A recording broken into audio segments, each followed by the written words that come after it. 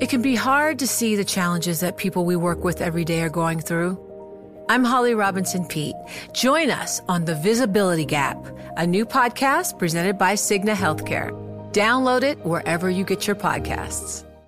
The countdown has begun. This May, 1,000 global leaders will gather in Doha for the Qatar Economic Forum powered by Bloomberg, held in conjunction with our official partners, the Qatar Ministry of Commerce and Industry and Media City Qatar, and premier sponsor Q&B. Join heads of state, influential ministers, and leading CEOs to make new connections and gain unique insights. Learn more at QatarEconomicForum.com. Lucifer in the flesh. That's what former House Speaker John Boehner called Ted Cruz yesterday after a talk at Stanford University.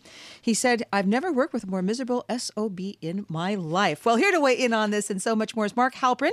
He's the host of With All Due Respect for Bloomberg Politics, weeknights at 5 p.m. on Bloomberg TV and also on Bloomberg 99.1 in Washington. Okay, Mark, again, you're a guy who's heard and seen a lot on the campaign trail. Were you surprised when John Boehner said that about Ted Cruz? Well, John Boehner is somebody who likes colorful language and no longer burdened by the responsibilities and the constraints of the speakership, I think, speaks his mind in such cases.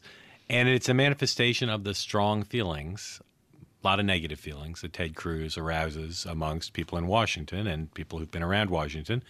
There's a joke in Washington now that goes a little like this. Why did Ted Cruz's colleagues in the Senate take such an instant dislike to him? The answer? In order to save time. He has just rubbed people the wrong way. I've known him a long time. You know, I like him fine. I'm paid to like everybody fine because I'm an objective journalist, but I do like him fine. But he has really rubbed people the wrong way. And John Boehner, in this case, is doing what he often did as Speaker, and since he left the speakership, does with increasing frequency, which is kind of giving voice to a sentiment that's out there. And it is significant, not just because it's kind of funny. It's significant because John Boehner is also giving voice not just to how people feel about Ted Cruz, but to the emerging reality in the establishment of the Republican Party that they need to just accept Donald Trump as their nominee and not try to grow the Stop Trump movement, but rather tell the Stop Trump movement, this is happening, let's make the best of it. Mark Halperin, Bobby Knight. You don't necessarily think of Hall of Fame basketball coaches as being endorsers of candidates, but this is a strange season. Tell us about whether this and other types of endorsements are going to be routine as we get set for the big presidential race. Well, Donald Trump has relations all over the world and all over the United States with people in what you could broadly characterize as the entertainment business, and sports is part of entertainment. And Coach Knight shares Trump's kind of machismo-fueled brand of leadership. John Hammond and I, on With All Due Respect tonight, are going to talk about this. You know, Trump yesterday, this controversy from 2 nights ago, on night of the New York primary, of the Northeastern primaries, insulting Hillary Clinton by saying she wouldn't be doing this well if she were a man, doubles down on that, which some thought was a risky move in terms of trying to win over women. And now wrapping himself in the arms of Bobby Knight and having these kind of testosterone-fueled rallies. We're going to see Indiana. In Indiana. Yeah. Now, look, it's an Indiana play because Bobby Knight, although he's not universally popular there, is one of the biggest figures in the history of Indiana, modern Indiana, because of his stewardship of the men's basketball team at the main campus of the university. But this is a sign that we're going to see, as you suggested, a lot of endorsements for Trump from various kinds of celebrities, entertainers, sports figures. Democrats in the past have had more luck winning high-profile endorsements from people from entertainment. I think Trump plans to compete in that space with people like Bobby Knight. He's had Tom Brady in his corner. He's had other professional athletes in his corner. Well, and these, you know, it's. We must remember too that a lot of women are into sports. And if you're in the Midwest and you're from Indiana and you're a Hoosier, yeah, there's a lot of females who are Hoosiers as well, right? So this is not necessarily a bad strategy, but the numbers mostly show that Hillary Clinton has by far and away so much more support from women. I mean, it sounds like, and Donald Trump's support among women, in the polls anyway, is shaky. Today, Trump's going to have to change that, but he thinks he can. Look, The Democratic Party historically has done better with women. Hillary Clinton has done very well with women, although younger women have been a problem for her against Bernie Sanders.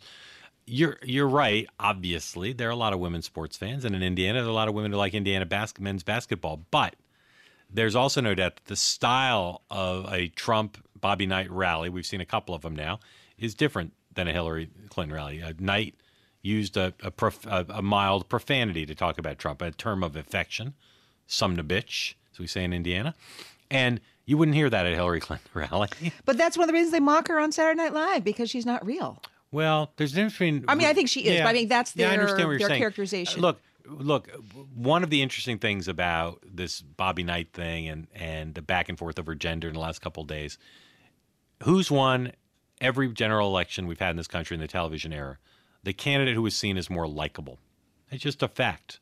Also, the taller candidate. Now, objectively, Trump is taller than Clinton. Nothing she can do about that. Both of them in private are exceedingly likable. But I would say their public image is Trump's very likable. Hillary Clinton herself, when asked, why did you go to Donald Trump's wedding, said he's fun to be around. Thought it would be fun. It is fun to be around Donald Trump. There are people in this country who detest Donald Trump. But part of celebrity endorsements is this notion of fun. John Kerry was probably at his most appealing as a presidential candidate when he was hanging around with Bruce Springsteen. And so I think Hillary Clinton, she's made an effort at this, right? She's been endorsed by Lena Dunham. Some people think of her as fun, by other celebrities. But Trump, Trump does fun. Trump does fun well. And let's face it, you may look down on it, you may bemoan it, but that's part of running for president. It's part of winning. Thank you very much, Mark Halperin. Having you with us helps us understand who might win and, of course, who might lose. He is the host of With All Due Respect, weeknights, 5 p.m. Wall Street time on Bloomberg Television and on Bloomberg 99.1 in Washington, D.C. This is Bloomberg Radio. The countdown has begun. From May 14th to 16th, 1,000 global leaders will gather in Doha for the Qatar Economic Forum powered by Bloomberg. Join heads of state, influential ministers, and leading CEOs to make new connections, gain unique insights, and uncover valuable opportunities in one of the world's most rapidly rising regions. Request your invite for this exclusive event at QatarEconomicForum.com.